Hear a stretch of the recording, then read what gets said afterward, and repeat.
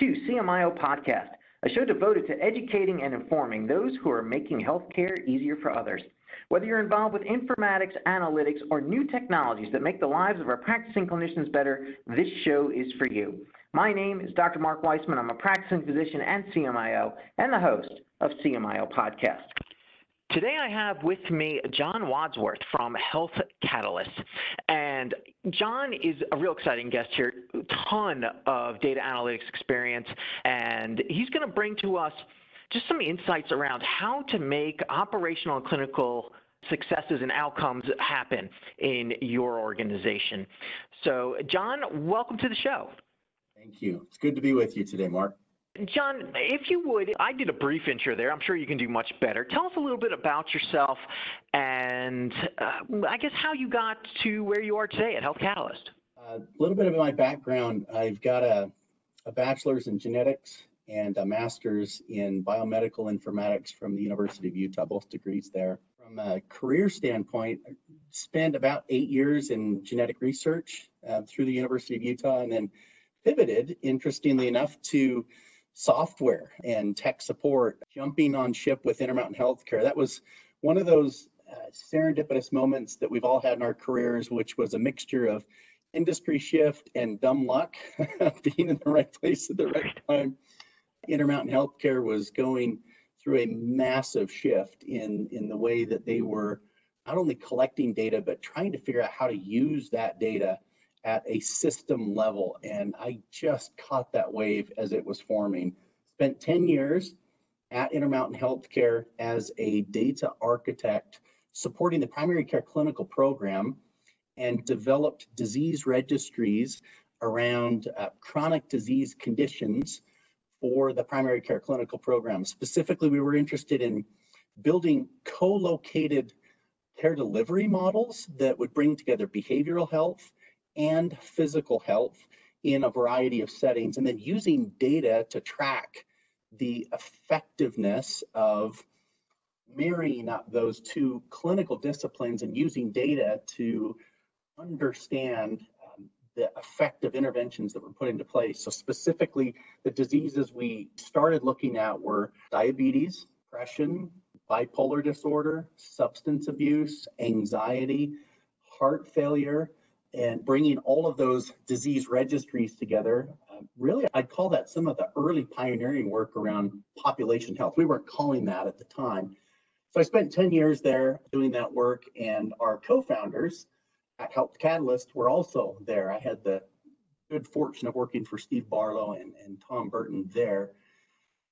And they left in 2008, and I joined them here at Health Catalyst in 2011.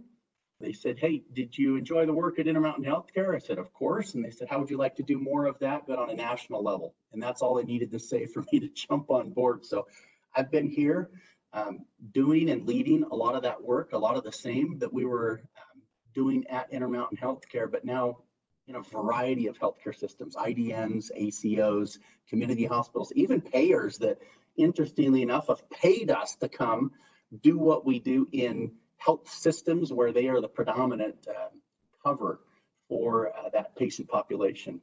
I'm not sure what else you'd want me to add, Mark, to a background there, but there's a teaser of I think that's a great background. But tell me, you could have made a lot more money doing data architecture on Wall Street. What attracted you to the slow and unchanging world of healthcare? Oh, I think what probably draws the majority of us into healthcare, it was the mission.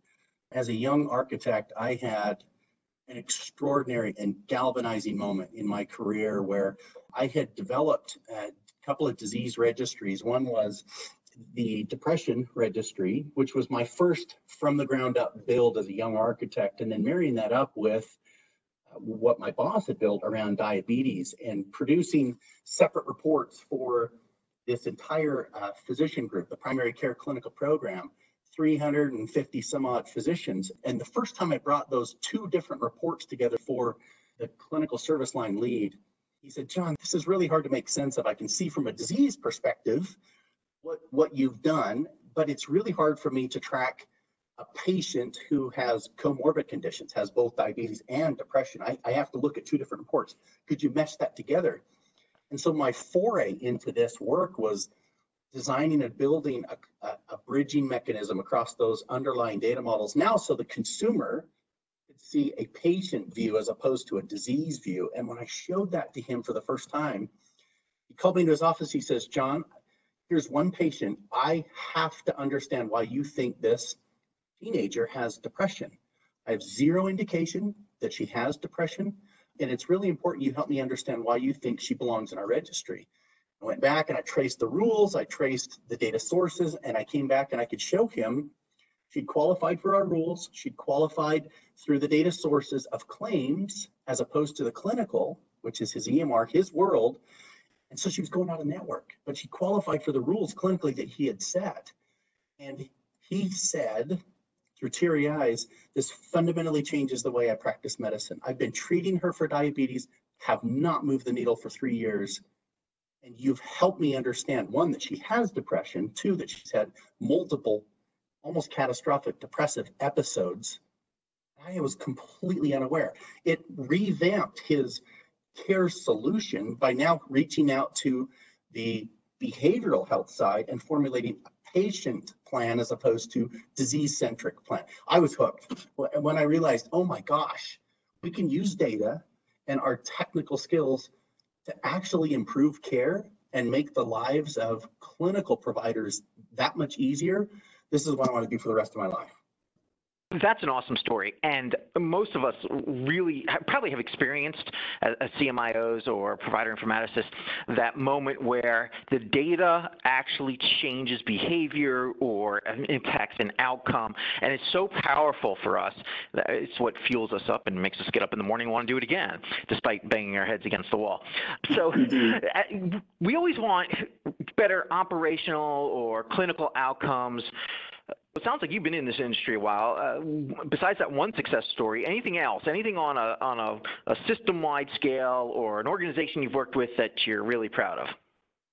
Oh, honestly, there are dozens that I've had the good fortune of working with and helping to document, everything from IDNs to community hospitals. I will put a shameless plug from an education standpoint to leverage some of those published documents on the Health Catalyst website under the success stories. These are publicly available. They're statistically proven successes that we just want to get that message out. We can do more with data, and if we can share those learnings ubiquitously and broadly, we want to do that. One that comes to mind that we just published in December is we helped an organization in the Midwest, Unity Point Health, a large integrated network, over the last couple of years, save over $17 million just in blood product utilization. I just want that to sink in for a minute, Mark. That is such a small, very focused aspect of the broader care delivery system, but it speaks to the magnitude of the waste that is unfortunately present in these large systems. And so finding, and not just finding, but actually realizing north of $17 million worth of savings by tracking the data, marrying up a framework of clinical best practice, building some risk prediction around that. Yeah, that's a real example of how we're using data and outcome improvement methodology to consistently and sustainably identify and then remove waste out of a system, just with blood utilization. And we've got over 200 of those stories published. I'd refer you to that website, healthcatalyst.com, and look under the success stories there. So early in my informatics and analytics career, I stumbled across the Health Catalyst. It's an organization that's known throughout the industry. And the website, the success stories, is definitely where I've gotten some of my ideas. There's always an opportunity to do something out there, but sometimes it's nice to say, okay, here's someone else who's done something similar. Here's the kind of results they're expecting. I'm on the website now, and there's in particular organization. It's called Newtown Wellesley Hospital, and I think they're in the Boston, Mass area. They're Partners Healthcare, and they were able to do things using data with chronic disease management, and they achieved 6% more patients with blood pressure control. And using the data and how they nudged their people to drive the change that they wanted to get. I think it's very powerful. So to my colleagues out there, if you haven't been on the Health Catalyst website, the success story section is, in my opinion, really very useful for us. Where else? What else have you seen that's where you're like, wow, we really had an impact and changed the lives of some people out there? There's an interesting shift. The Catalyst brand primarily has been built on the Intermountain kind of Brent James quality improvement story. And there's a lot of early adopter excitement around that.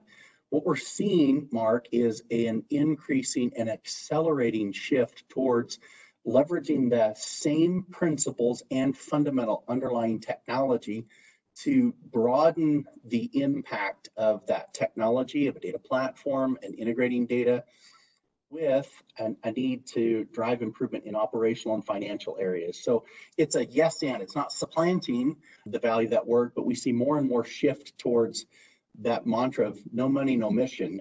These are still totally mission driven, but in order to fend off competition or to keep doors open with ever decreasing reimbursement or more and more at-risk contracting and just needing to understand, oh my gosh, if we got a payer who's willing to give us a per member per month rate and we want to be shifting from fee for service to fee for value, my goodness, we need data and an understanding to establish a baseline and how we shift towards that and how we manage that kind of risk, in addition to consistently improving the product itself, which is your clinical delivery and the outcomes that go with that.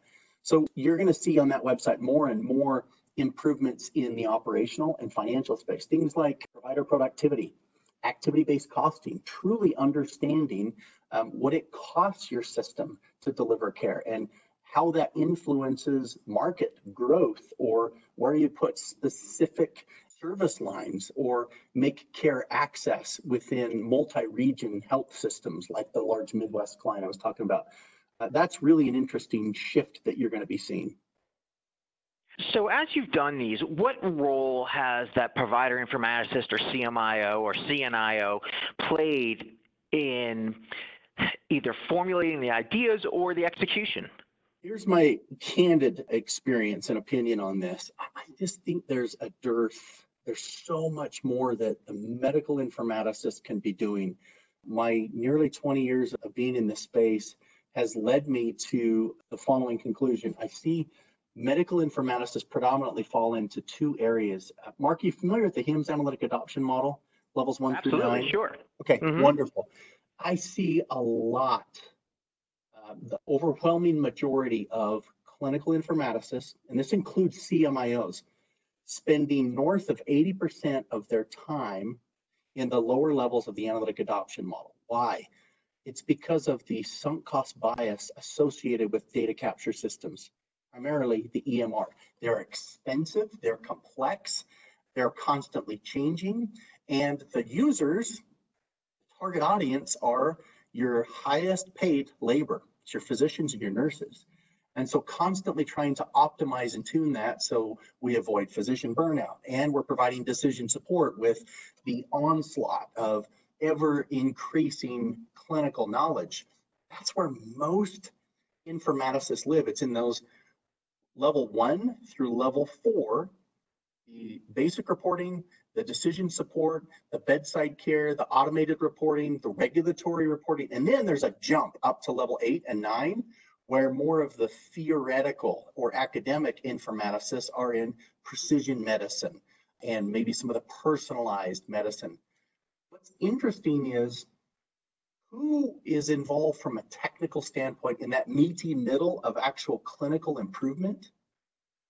They are data architects, data engineers, data analysts, and if it's an informaticist, then somehow the industry's kind of coined this term, oh, you're an applied informaticist. And for a while, that was almost looked down on, like, you couldn't really cut it in the academic space, and you're not going to be leading a broad implementation, so let's put you to work in that applied middle. But honestly, the 200 improvements that we published, that is an amazing opportunity for medical informaticists to shift into more of the change management theory, including increasing their domain knowledge of clinical data capture and care delivery with some fundamental skills of how to access the data, how to understand how that data is interrelated, how to track care delivery back to data capture, and then to analyze that information against clinical best practices and then surface those insights in ways that non-techies, non-informaticists can actually go, oh, this is the behavior that needs to change within our health system so we can achieve a better outcome, either clinically, financially, or operationally. I just don't see a whole lot of informaticists in that level 4 through 7, but I see a lot of providers, so physicians. I also see a lot of service line leaders. Many of those are physicians or have grown up with some kind of clinical background in leading now those teams. And the mandate is coming from the administrative team saying, we have to grow. We have to fend off competition. We have to shift from inpatient focus to more preventive care and outreach. And we've got to somehow marry up ambulatory analytics with our acute care system. That is going to require a massive mind shift for medical informaticists in that applied space, or in those lower levels of the analytic adoption model, to go, we've got a lot more that we can offer and we can help drive a lot of these improvements. But today, I haven't seen many of those initiatives actually informaticist sponsored and led. They kind of get pulled in, but I'd love to see more of that. Thoughts and reaction there, Mark? I believe that many of my colleagues and myself are sucked into this role of getting the provider stable on the EMR. We become incredibly EMR focused. How do we make sure they're optimizing the tool, that they're not burning out, that they're able to handle the next upgrade, and we get sucked into this training role. What most of us get more excited about, though, is the ability to influence care across an entire health system and getting into some of those more sophisticated change management projects. We love to be involved with it. It's just when your time gets sucked into some of the basic reporting type stuff. The other problem that I see happening is healthcare organizations are incredibly risk adverse. So we squirrel our data into little silos that we don't share with each other. And it makes it very difficult to start to explore the data and look for patterns and really do true analytics and get out of reporting. Being able to take data from across the system, and even if it's 2 different hospitals, we're going to bring that together into a data warehouse where we can now look for which patients are hitting which facility and those kinds of things. We don't get to do that very often. Frequently, it's doctor go do doctoring things and make sure you're training your doctors and not so much the bigger picture kind of things. Now, that does change. There's, in particular, I know of a chief analytics officer who is a physician. He's with Providence St. Joe's, and Ari is probably, I look up to Ari. He gets deep into analytics and a tremendous asset to his organization being able to improve quality. So when it happens, I think it's gold. I agree with you. It probably doesn't happen enough. What I want to give you is how that can happen. Here, based on my experience, my 20 years in kind of doing this work, leading this work, and helping health systems take on and sustain this work, I'd like to distill, for those that want to move away from being tethered to EMR optimization to really leveraging their clinical background and knowledge to drive improvement. I do see there are 5 technical skills and 2 areas of domain knowledge that those that can amass this or get close to people who have these skills have successfully navigated away from that tethering to EMR or expensive data capture systems to leveraging their skill now in much more applied clinical, financial, and improvement, and then becoming very influential in acting on the strategy and fulfilling the strategy of the health systems where they're employed. Can I take just a few minutes and talk through what I think those 5 technical skills are and the domains of knowledge? I think it'd be really useful. Go for it. The first of those, all of these start with data. Data is king. So I'm going to just rattle them off here. The first is data query, data movement, data modeling, data analysis, and data visualization. Let me just walk through what I mean by each of those. Data query, some of you may be familiar with the acronym SQL, SQL, Structured Query Language.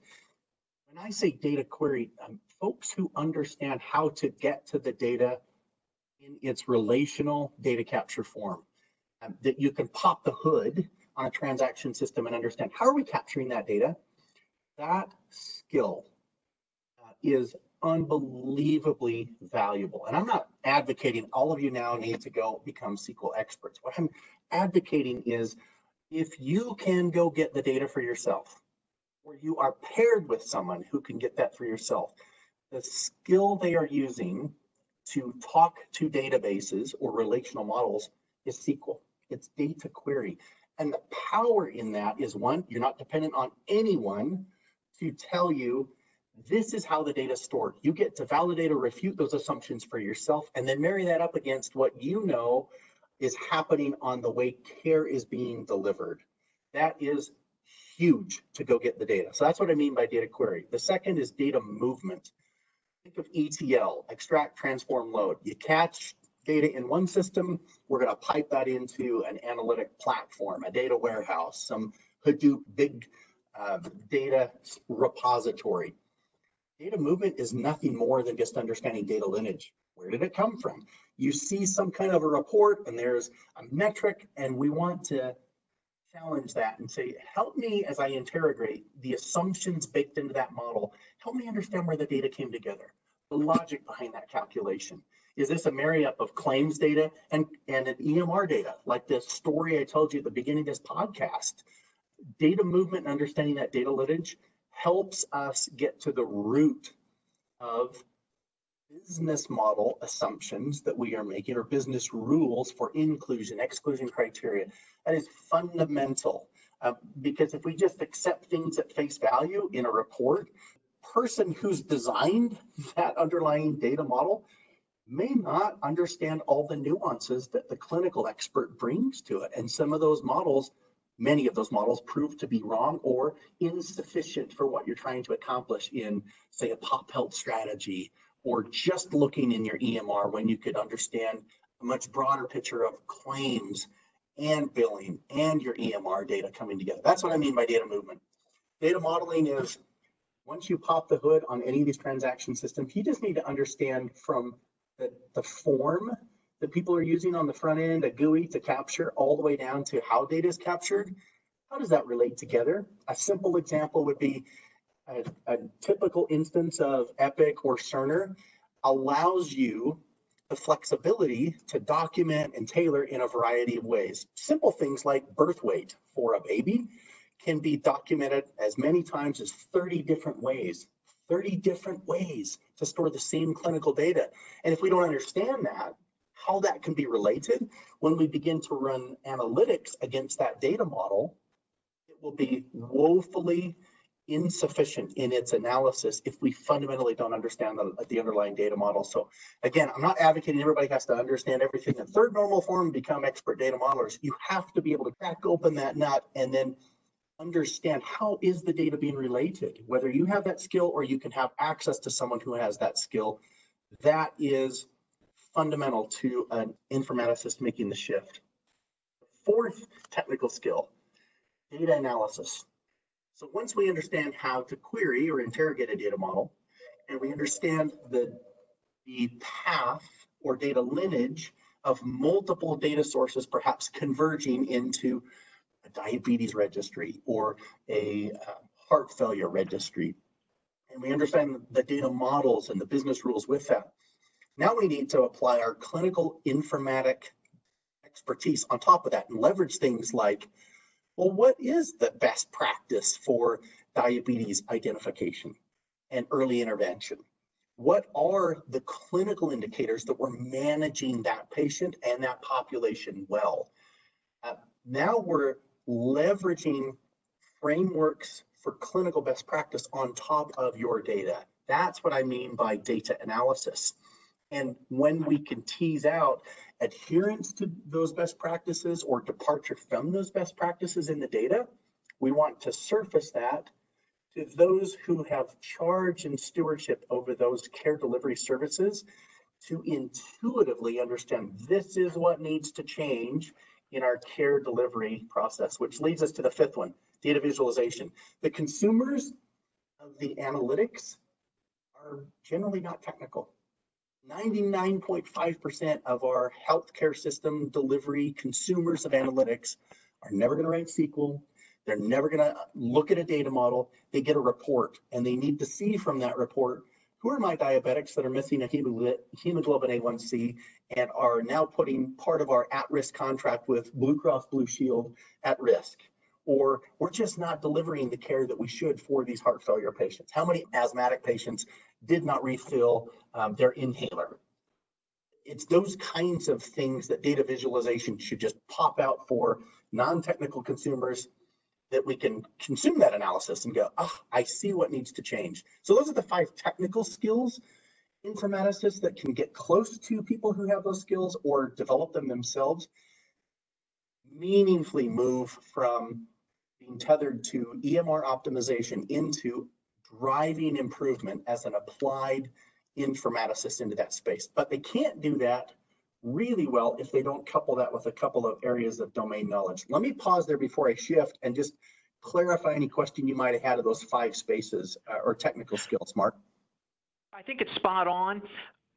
That may be a little intimidating to some of my colleagues. As I speak to, usually it's the newer provider informaticists who are up and coming, and they're like, SQL, that's kind of scary. I went online and taught myself SQL. I took, there's Udemy or Coursera or one of these online courses that you can take. And in a couple of weeks, I learned the basics of SQL. You can get a book and do it yourself if you want. It's really probably one of the easiest languages I've ever tried to learn. Yep. And I did it so that I could speak to the analysts who were working with me on projects. And when they were talking about left join, right join, center joins or whatever, I understood the language. You're right, I'm not sitting down and doing a whole lot of SQL querying myself, but I wanted to understand it. Unfortunately, I think across this country, if you had to count the number of physicians that have access to the Clarity database or whatever the equivalent is in Cerner land, and can run and hit it with a SQL program and be able to explore it, I bet you it is extremely limited, the amount of systems that are granting access to physicians to explore the data, which I think is criminal.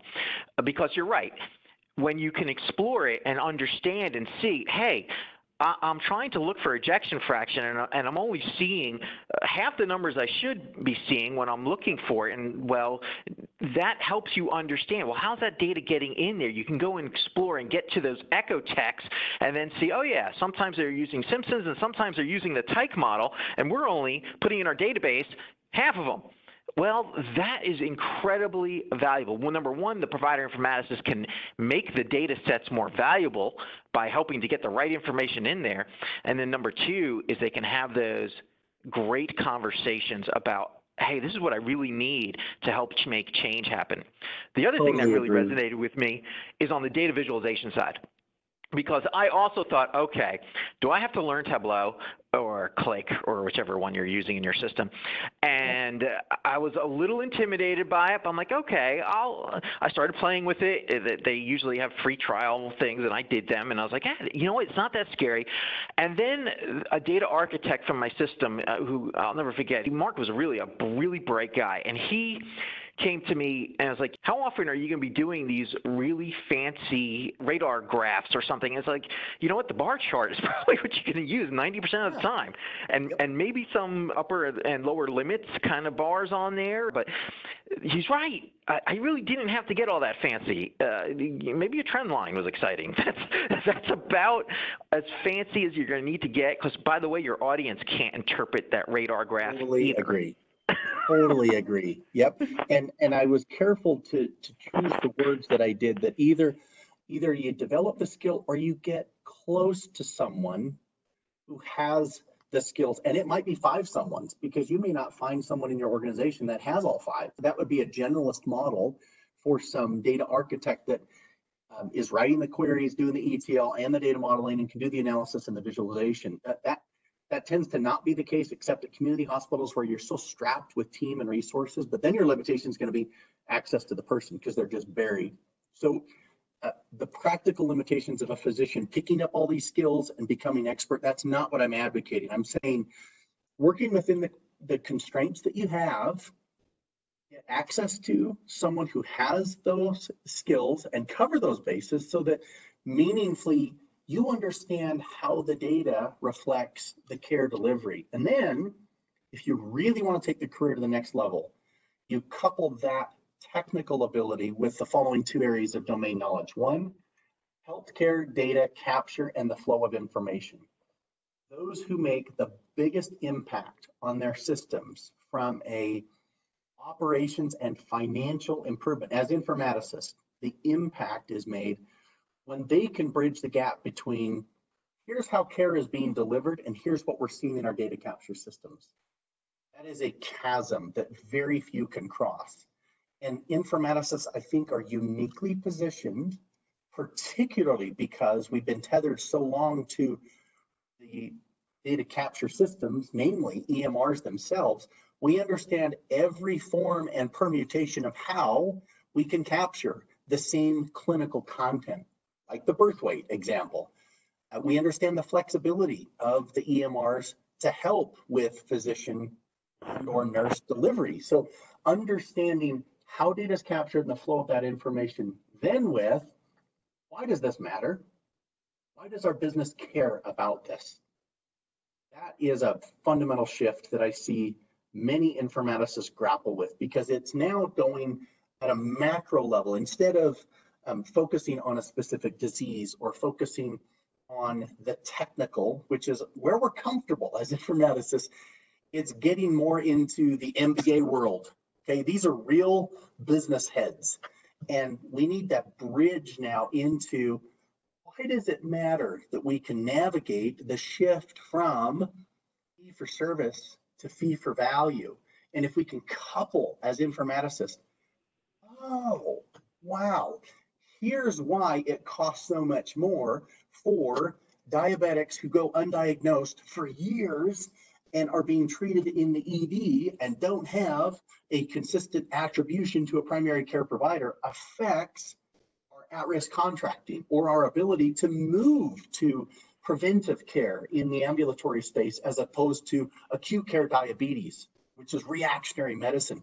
Oh my gosh, Mark, if we can, as informaticists, make that shift, start understanding what is our strategy for 2020 as a health system, and why does that matter? And then become a bridging mechanism to how the data is being captured, how that rolls up, and then tie that to the 5 technical skills. I'm convinced in my 20 years of doing this, we will awake a sleeping giant. And I think for many of us who've been tethered to babysitting very expensive implementations of EMRs, it will invigorate the careers that we feel like and can see we're actually improving care, and we're driving down the cost of care, and we're keeping our communities healthy and keeping our doors open so that the mission of those health systems that you're operating in can be fulfilled. My gosh, what could be more exciting from a career standpoint than that? Very exciting. Absolutely right. And probably the hardest thing to do. Now, I did go off to get my MBA because I really did like the business side of it, but there's not a lot of the MBA that I use that at least is conscious, like, oh yeah, I learned about that in my MBA class. But it is essential for physician informaticists to understand how does Medicare Advantage work, and those who are succeeding in it, why? What are they doing, and what's the magic behind HCC coding? Because when you start to pick your projects that you want to work on, you want to pick ones that are going to matter, and matter both financially as well as clinically. We got the clinical part down. We tend not to have the financial part down. If you understand what makes the business tick, I know there are dozens of immediate opportunities of service line and operational leaders who would be welcoming to an informaticist with open arms to come in and say, hey, I understand clinically how stuff gets done. Can you help me understand why it needs to get done from a financial and operational standpoint. Maybe we could marry our domains of expertise together. They will welcome that. You've covered really well what I was hoping to get at today, which is if you're a brand new informaticist and you're looking for, well, how do I get started in this? How do I get going? I get people who ask me that a fair amount, and it sounds like you find something that's clinically interesting. You find something that's going to have a financial return so that the system's willing to invest in you and put the resources towards your project. And then you kind of look and say, well, who else has done this ahead of me so I don't have to reinvent the wheel? And you just kind of start doing it. Is that what you would do? Totally. I'm going to add 2 other areas. I've talked about 5 technical skills and 2 areas of domain knowledge. I do want to call out those that really thrive also have just a couple of soft skills. The industry calls them soft skills. And I don't like that term, but I think people understand what that means. They are so important. One is understand change management, the challenges of getting people bought into a vision and bought in enough that they're willing to change behavior as a result of data that you can show around clinical best practice, and helping people understand their own accountability and what needs to change. If you understand that and can do that kind of work, you will lead systems for change. So that's one. A second is develop relationships early on with your executive leadership to tap into the strategic work. Too many fall into a trap of niche, one-off, very nuanced informatic type work. And it's limiting, some like that, but I hear time and again informaticists wondering, how do I do more?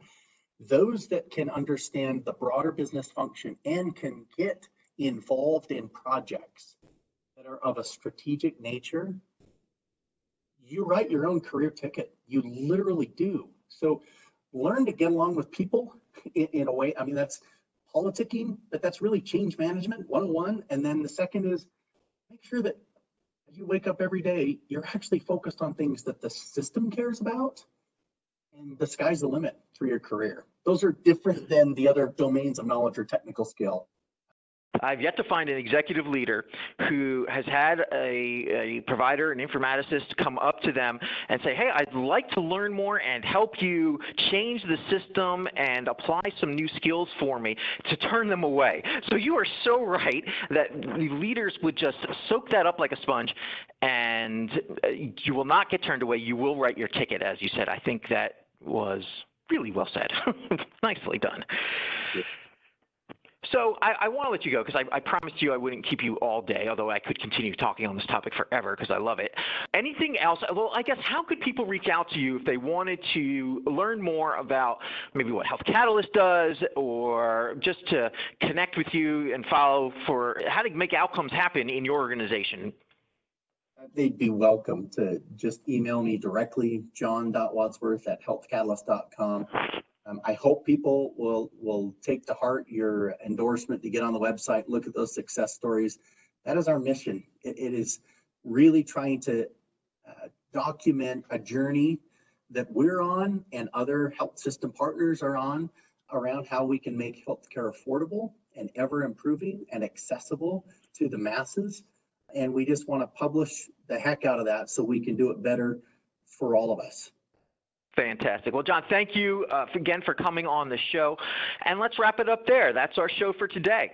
Thank you for listening to CMIO Podcast. I've been your host, Dr. Mark Weissman. You can reach out to me. I'm on LinkedIn, or email me at cmiopodcast@gmail.com, or you can go to the website at cmiopodcast.com. Send me your ideas for shows, guests you'd like to hear from, general feedback, or just to connect. And I look forward to bringing you our next episode.